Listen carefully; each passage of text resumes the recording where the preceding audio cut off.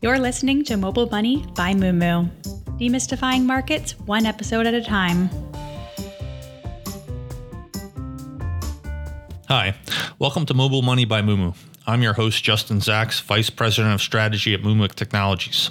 I've spent my whole career in and around financial markets, from working at a bulge bracket investment bank to a leading global financial news organization. It's something I have a real passion for. This is a show that helps investors gain a better understanding of markets and their money.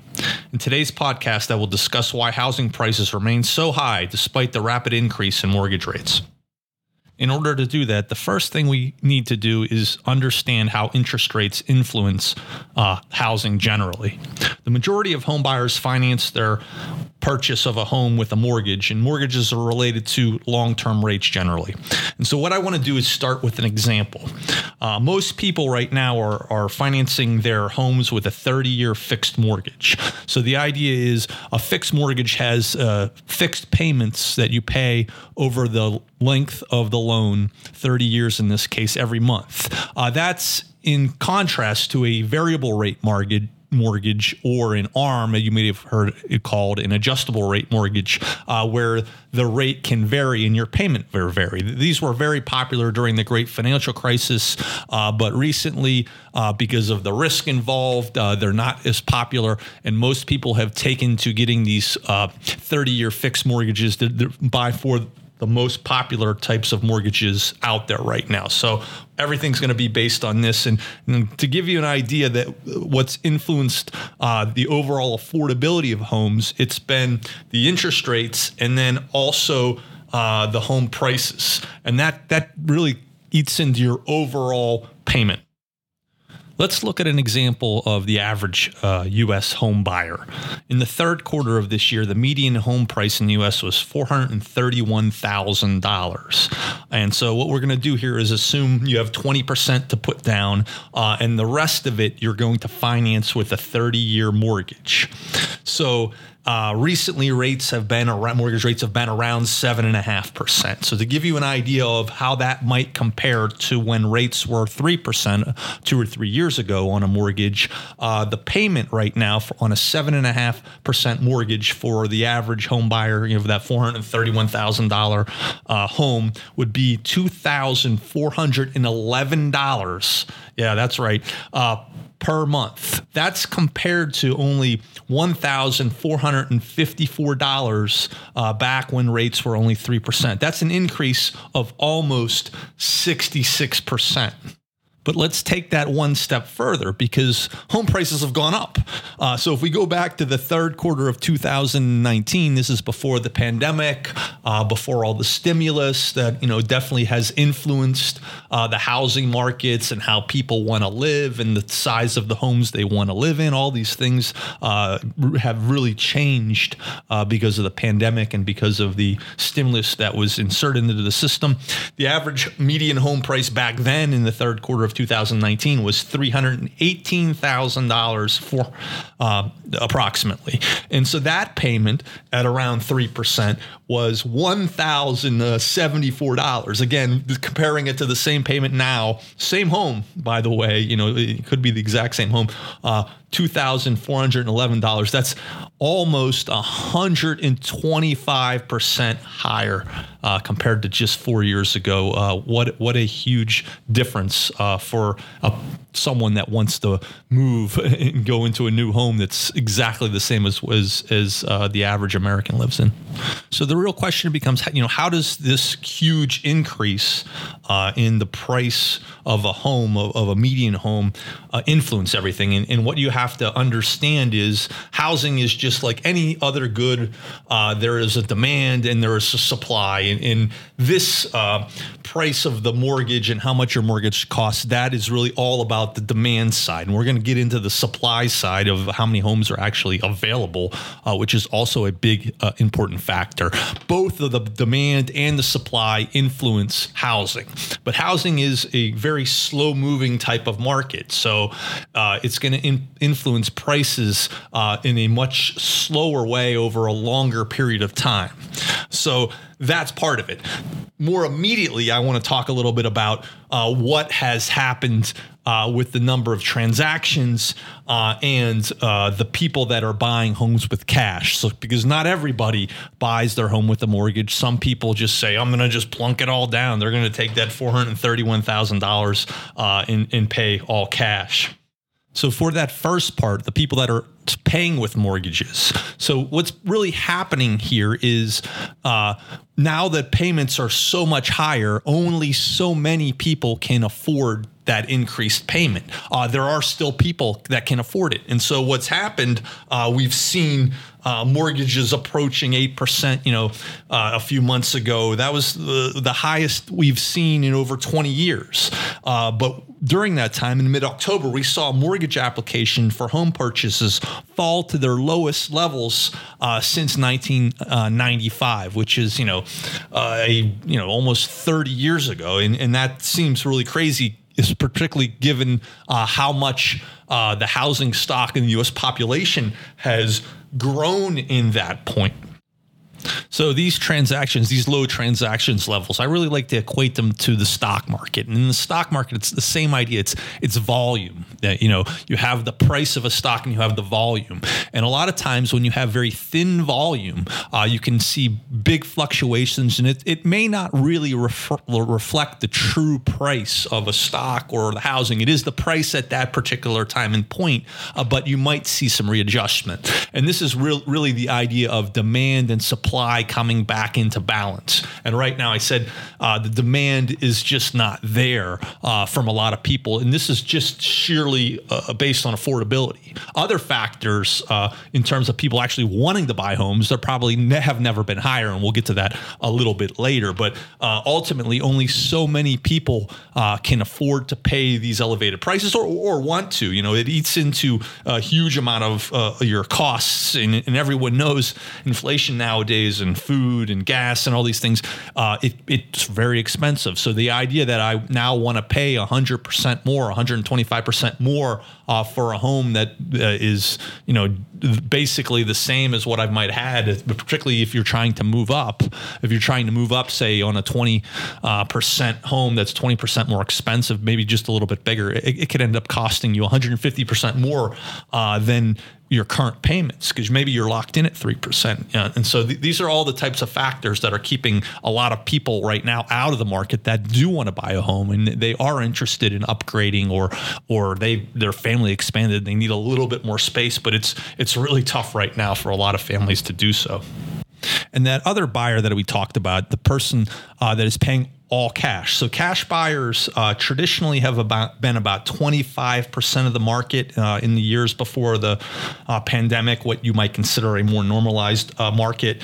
And now they're about a third. So those are the people that are not as influenced by interest rates, but they still are in a certain way when you think about it, because it's money that they can earn on that investment. So if you're sitting on, $431,000 in cash, back before the pandemic or during the pandemic when interest rates were particularly low, you weren't earning very much on that money. If you were just going to park it in treasuries, you might earn, 0.1%. Now you can earn almost 5% on that money. So that's competing with this, because not only are homes somewhere that you're going to live, they're also an important investment. And a lot of people that buy cash definitely think of them in terms of that investment and what those alternatives they might get. And so if you're plunking down cash for that type of thing, you're going to want to see it in appreciation on your investment. And if prices are already this high,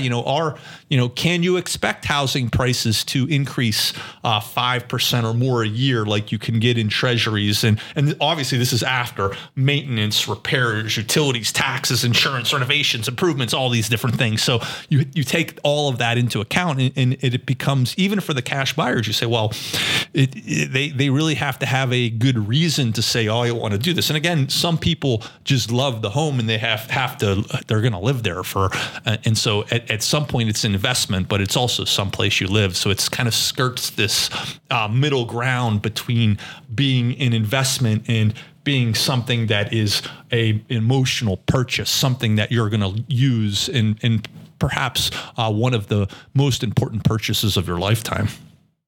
So interest rates obviously influence housing a lot. And the other question is, kind of why have interest rates gone up so much? And we've seen some of this due to inflation. So inflation rose, and the Federal Reserve raised interest rates to combat inflation. And this is going to lift interest rates on, in the shorter area. So your 1 year, 2 year interest rates, and they influence, the very near in interest rates, but it also influences the longer rates. But some people might say, well, long-term interest rates went up, but it seems like mortgage rates went up even more. And you would actually be right if you thought that. So normally, you're going to see about 150 to 200 basis points of a spread between the current mortgage rates and the 10-year note.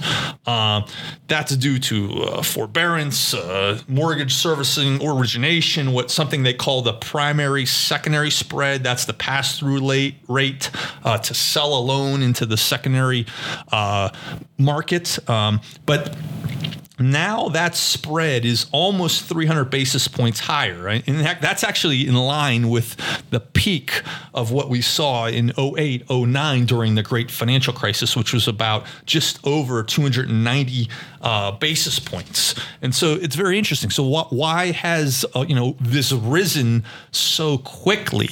If the market's fine, people still have money, employment's still good. Is there a financial problem? And part of it comes down to two things, and I looked at an article recently from the Brookings Institute, and they kind of broke it down. Why is it? It's not the same thing, because what we saw in 08 and 09, it was really about credit risk, and people wanted to be compensated for that credit risk because people were defaulting or might default. And here you have two factors that the Brookings Institute is saying is causing this much wider spread. The idea that you have a 4.5% 10-year note while having 7.5% mortgage rate. Why isn't it 6.5%? And part of it has to do with the fact that short-term rates are higher than long-term rates. And so a lot of people would probably say, well, why does that matter? Because mortgages, you just told me most mortgages are 30 years long, but most people don't hold their mortgage for 30 years. Even if they live there for 30 years, maybe they pay it off early.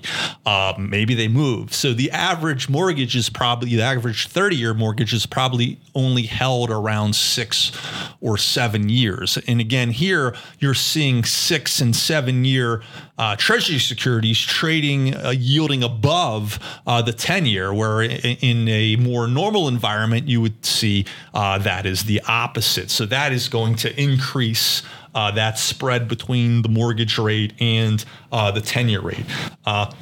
The other part of it is prepayment risk.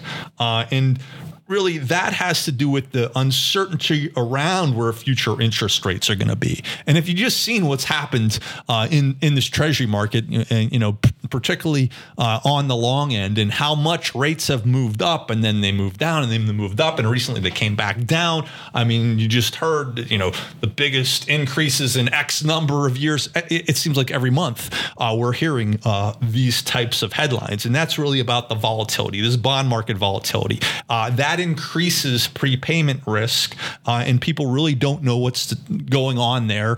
And when there is uncertainty, there's going to be a bit of a wider spread. So payments are obviously a lot higher than they were recently, and house prices have also really increased a lot. So, but how does this really stack up historically? So if you want to do that, there's two different markets you really want to look at. There's existing homes, ones that have already been built, which are resold by the owners. And then there's new homes, which are sold by home builders. And then the new home market accounts for usually around 10% of the homes sold, and the existing ones are about 90%. And so one of my favorite indicators to look at is called the S&P CoreLogic Case-Shiller National Home Price Index. That measures homes across the nation, existing homes, and it measures homes that have sold before. So that's the most interesting part about this index. It's really comparing apples to apples. You have this home, it's sold a certain number of years ago. Now it's being resold. What are the differences in those prices? And that's what they're really tracking. And they track a bunch of different metro markets.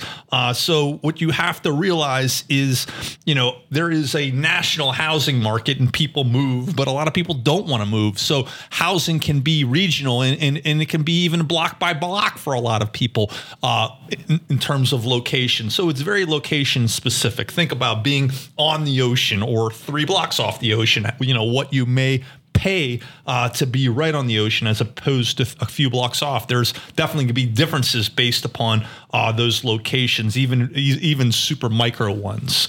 So if you look at the most recent data from September, home prices rose 3.9% from a year earlier in September. So we can still see that existing prices are still hitting those highs. And so 15 of the 20 metro markets measured, the 20 biggest metro markets measured by Case-Shiller reported month-over-month increases, including cities hitting all-time highs: Atlanta, Boston, Charlotte, Chicago, Cleveland, Detroit, Miami, New York, where I'm based here, Tampa, and Washington.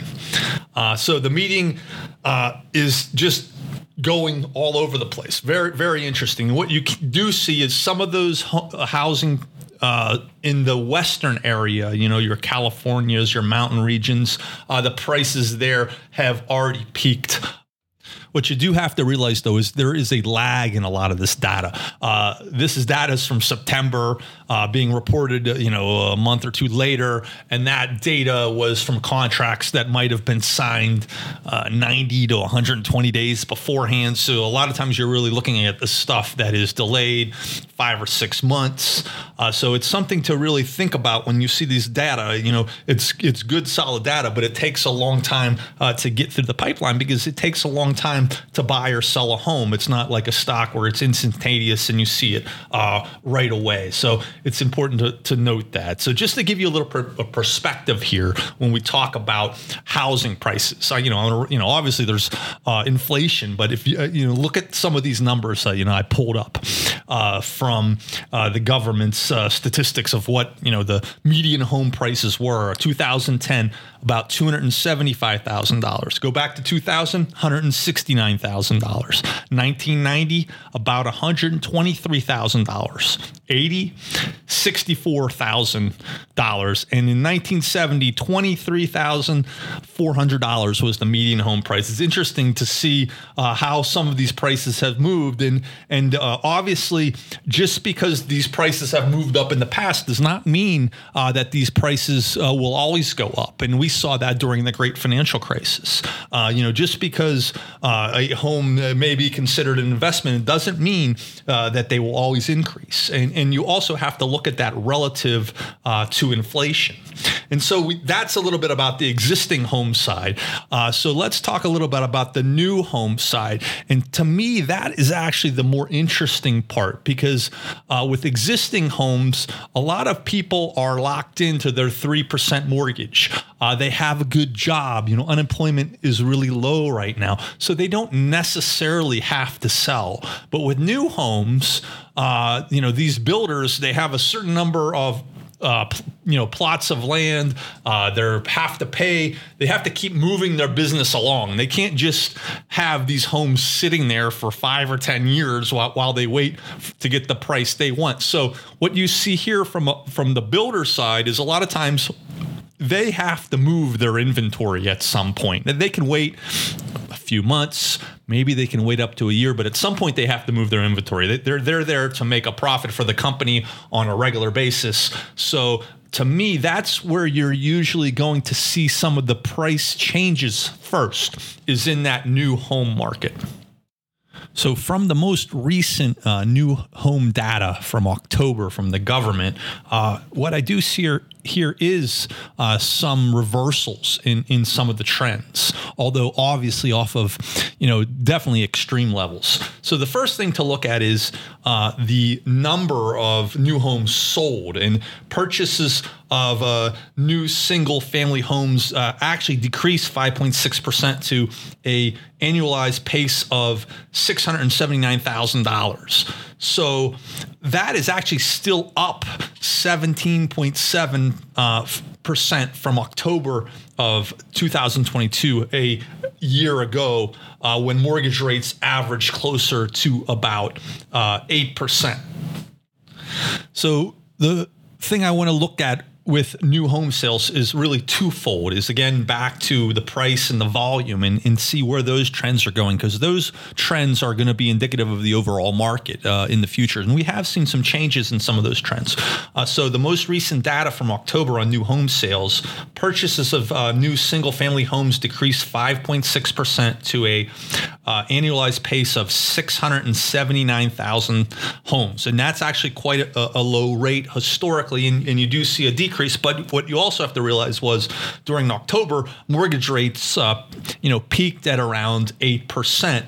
And compared to last year, in October of 2022, those home sales are actually up 17.7%, even though mortgage rates were about 7% at that time. So you saw higher mortgage rates and actually more sales on a year-on-year basis, may be an indicator that we're moving a little bit. And part of that may have to do to the price change. And so the median home sold during October for a new home was $409,000 approximately. And so that's a drop of 17.6% year on year. And so that the peak was back, and that was actually the peak back in October 22 at around $497,000. So you did see that big drop, and people did react on a year-on-year basis by buying slightly more homes. Again, this is still slightly more, and we'll talk a little bit more about supply a little bit later in the podcast. But what I do want to get at is maybe we have seen some of this reversal. And again, new homes are going to be much more sensitive to the price in much quicker moving than the existing home sales. So I would want to see, are these existing home sales starting to fall in line with some of these new home sales? And it'll be very interesting over the next few months and year to see exactly what happens. So we've talked a lot about absolute price terms and how high they are. Let's talk a little bit about what the average home costs relative to the median income. So the median home traditionally has cost about 2.6 times the median income, a ratio real estate agents often use as a kind of a threshold for affordability. That ratio is now above 5 times. And so what you're seeing is a record number of people in the housing market are going to be cost burdened. And it's actually very interesting to look at, because you have the people that are in their homes that are, own homes, and the people that rent. And right now, it's not just these home prices that are going up. Rents are going up a lot too. And right now, 52% of renters and 23% of home buyers were housing burdened in 2022, according to the Census Bureau. So that has to do with approximately giving more than 30% of your income to housing. That's how it's defined by the Department of Housing and Urban Development. And so you might want to ask, well, 52% of renters, only 23% of homeowners? Well, let's go back to what we talked about before. A lot of people are not paying that 125% more because they haven't moved. They locked in, either they purchased, years ago, or they refinanced, and they're locked in with a 3% rate. So they're paying a lot lower, but eventually those mortgages will start to roll off. Eventually people may get a job in a new city and have to move, those things happened in, the mortgages roll off. Approximately about 2.5% of people will have a mortgage roll off every year. So these things will eventually move through the pipeline, but it could take years. But meanwhile, you're saying the renters are really burdened. But if you look at the actual costs, and so meanwhile, what should you do? And on the other side, you think about what it costs to rent versus to buy. So you would think, well, all these renters are really cost burdened, but because of the lack of supply, because these owners don't want to sell, it's actually more expensive to own versus rent, at least if you're doing it, going in there right now and getting those 7.5% mortgages. It now costs 52% more to buy a home compared to rent the same thing. And that's according to data from CBRE. And at the peak of the housing bubble in 2006, it was only 33% more expensive, a gap that quickly reversed when you saw housing prices come down. And this is, nationally, regionally, some of these, I saw some of this data, particularly in California. In Los Angeles, those numbers are over 200%. So it's 200% more expensive to buy right now than it is to rent. And most of the time, you'll see a lot of these numbers come back in to balance. So that either means that rents are going to go higher and housing prices will stay or remain in similar levels or perhaps go up, or that housing prices will come down. And if you look at kind of what's happening in the market and in the affordability, it's hard to say that rents are going to be able to go up much more unless people's incomes and their real incomes go up a lot more. So you may see some of those housing prices come off. It's just a matter of how long it's going to take. And ultimately, you have to ask yourself, if all these people are housing burdened, who is buying all these homes? So I did a little research into this, and it was surprising to me, and maybe it's surprising to you. It was not who I thought. You always think about people in their 20s and 30s and influencing the housing market the most, but all of this demand, the people that are really buying this and moving it is the baby boomers. Those are people born between the mid 1940s and the mid 1960s. And what's happening is they're aging in place rather than moving into assisted living or senior living arrangements. A recent report I read from a Barclays senior economist, he talked a lot about this and basically said boomers are creating more households, partly because they're separating due to divorce or death. And he noted that almost all the additional demand that we're seeing for housing right now is driven by the aging population and significant increases in the 65 to 74-year-old range and the 75 and older groups. So now we know who's driving the demand, but the real question becomes, why haven't, and the original question of this podcast, why haven't housing prices come down? Because the interest rates rose. And ultimately, a lot of this has to do with the lack of sellers. And we talked about the people that are locked into 3% mortgages. And I also want to talk a little bit about the household formation. There's, depending how you look at it and what statistics you cite, there's about a 6.5 million person household gap between the household formations. So in 1973, there was 212 million people in the U.S., and now there are 340 million people. But those new home sales statistics I cited are about the same as they were in 1973 in absolute numbers. So we're just not creating enough homes quickly enough. And it's taking longer to build homes. A lot of the homes now are multifamily, whereas they were single family in the past. That mix has gotten a lot bigger. And because of that and because of zoning regulations and other supply chain issues, it now takes about 15 months to build something where, in the past, it usually took about an average of 7 months. So with the builders, they're not going to go out there. They want to make their money. They're not going to go out there and try to overbuild because they got burned in the great financial crisis. They don't want to have that happen again. And so they're happy to kind of grow incrementally and not create enough homes, and limit that supply because it will keep the price high.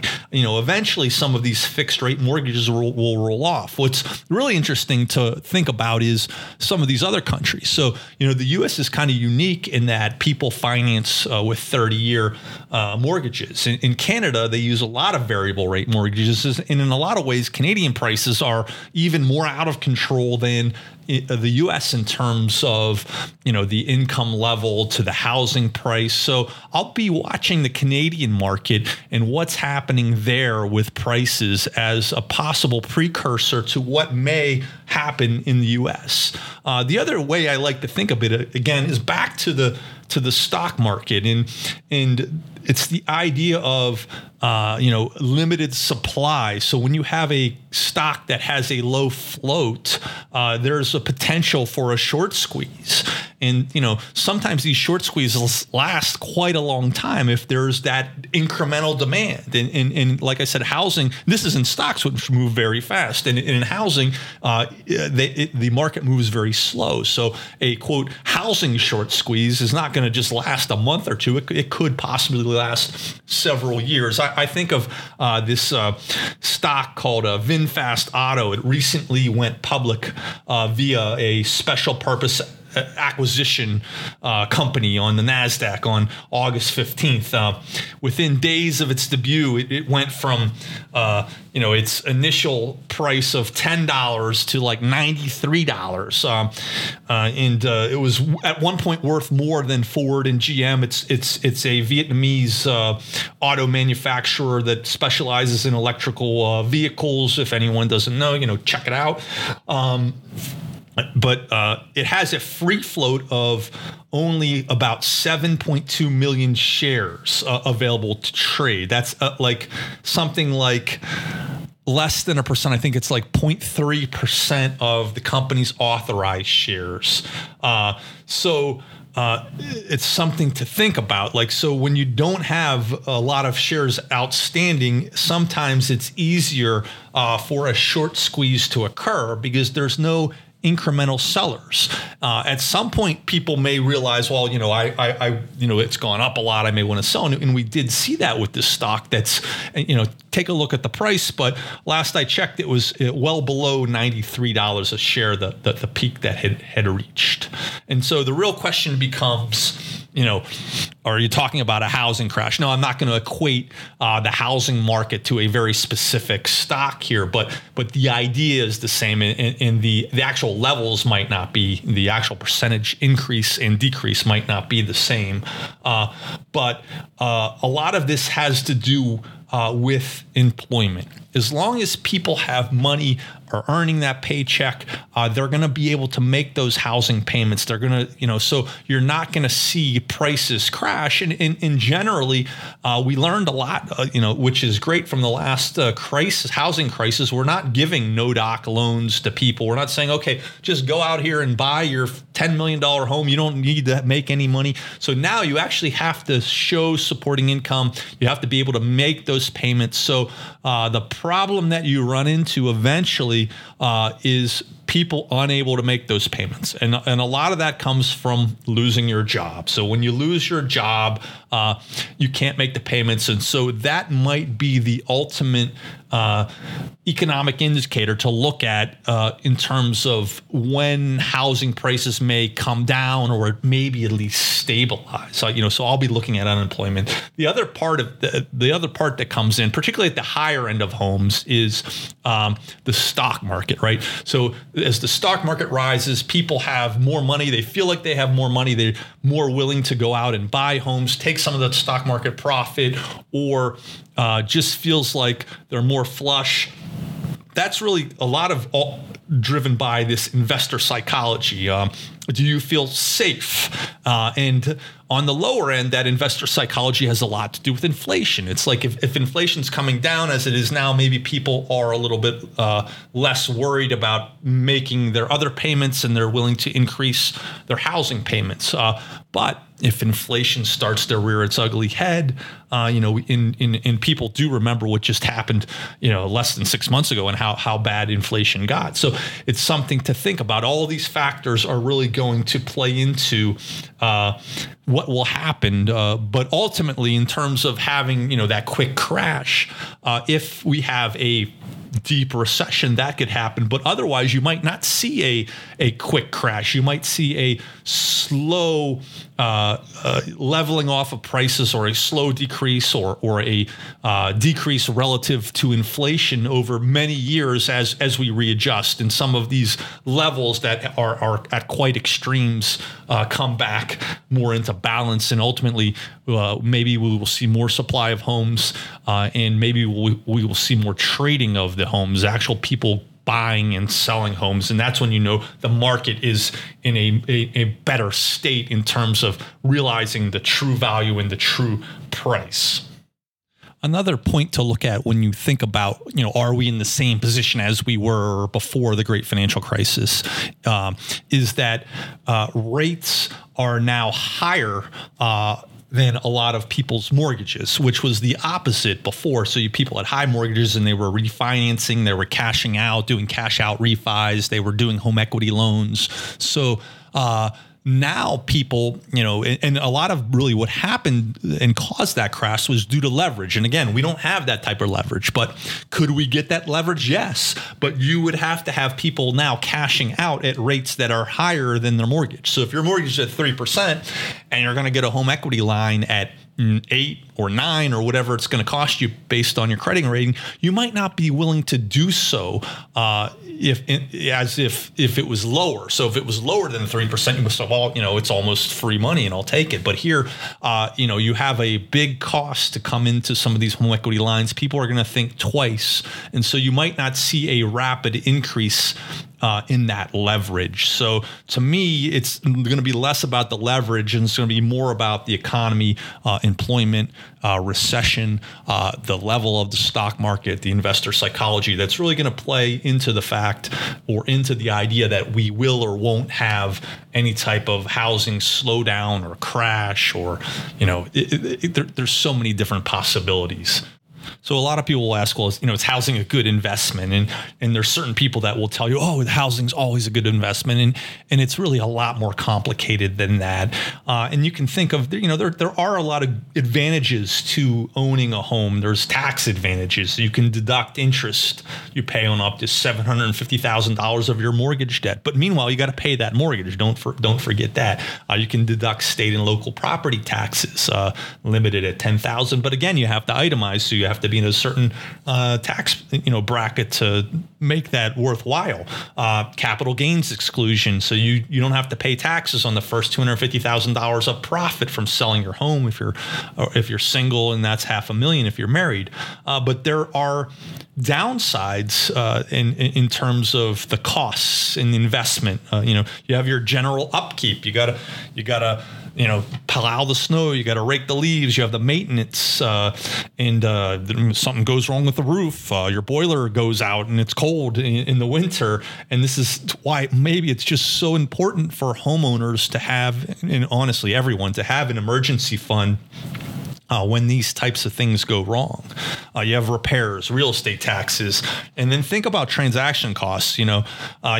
Stocks in a lot of cases have very low transaction costs, but when you go to sell your home, a lot of times you're paying 6% just for the broker, and then if you add all these other costs up, it might come almost up to like 10%. And so when you look at that, you're saying, are these really good investments? And if you look at one of the interesting things that I like to look at is, housing moves very slow. So you have to look over a really long time. And if you looked over what's happened since like 1980, you saw mortgage rates going from, at one point 20% to like 3%. You saw a trend of lower down payments. You saw a trend of a lot of things becoming cheaper. So let me give you an example of that. Like you think about people pay more of their percentage of income in housing, but think about what things cost. In 1901, clothing took up 42% of people's budget. Food took up 14%. That's 56% total. Now that percentage is about 22%, and it's actually up from about 19.8% before the pandemic. So it's something to think about. So people have spent more of their money in housing, and probably healthcare costs have also gone up as a percentage. But these are all the types of things you want to think about, because there's only so much in that pie that people can do. And so what the prices changes don't tell you in all of this is all the money that's been invested. So you see these Case-Shiller numbers, but you forget, like, maybe you got a new kitchen. Maybe they painted it. The house is really a depreciating asset in a lot of ways. It's the land that's valuable. They don't make any more land. At some point, that becomes more scarce. But the housing itself, eventually deteriorates, and if you don't take care of it, it will fall apart, and it will have to be upgraded. So all these things are something to think about when you think about investing in a home and how valuable it is to invest in a home. So that's whether housing itself is a good investment. So what about real estate stocks, related to residential housing? And I'm just going to talk a little bit about that. Mainly just two buckets I think of is some of these residential REITs or real estate investment trusts that own and operate residential housing, and they rent them out to people. And so what you've really seen here is a lot of these REITs have repriced lower, and even though they're a hedge against inflation, what's really hurt them is the interest rates. So as the interest rates have gone up, they've underperformed other parts of the equity market because, again, the yields you can get on U.S. Treasuries, look very favorable and can compete. A lot of these have a similar investor profile. The people that are investing in REITs for some type of, annualized or quarterly income that they're looking for are the same type of people that may be investing in U.S. Treasury securities. And the second group that I think about that hasn't done as well either is anything that's related to brokerage. And a lot of these companies, and there's not that many of them, but the ones that operate a broker or adjacent to it, it's really about transactions. And we talked a lot about that before. So what the interesting part about a lot of those stocks is they may do better once they're, the supply and demand come into better balance, since we have more transactions. So once we see, existing home sales start to go back up and start to get towards, a more normalized trend, those companies may do well as long as people are buying and selling homes. The price of the home will matter, but it may not matter as much as the actual transaction. So if, a real estate broker is making a certain percentage on every home he sells, if that price is lower, he makes less, but he's still making money, or she's still making money. And so that becomes the real question with that is, are you actually selling something? Because if you don't sell anything, you're not going to make anything. And so those companies have a tough time when transactions are low.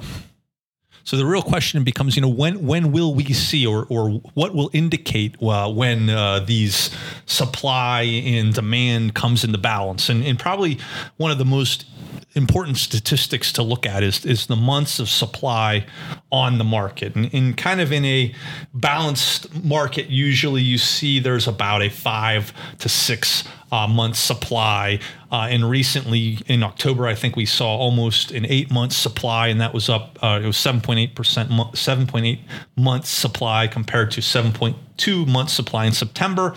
And to give you an idea, the all-time record high was 12.2 months supply in January of 2009, and the all-time record low was 3.3 months in August of 2020.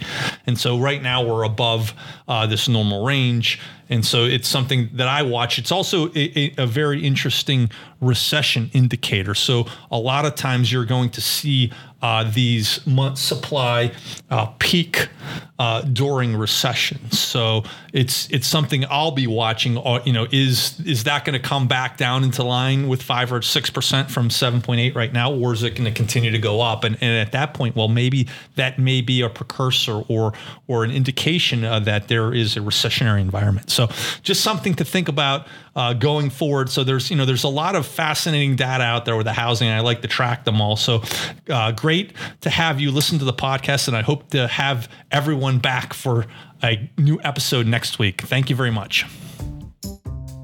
The opinions expressed are those of the host and any guest speaker and not necessarily those of Moomoo Technologies, Inc. or its affiliates.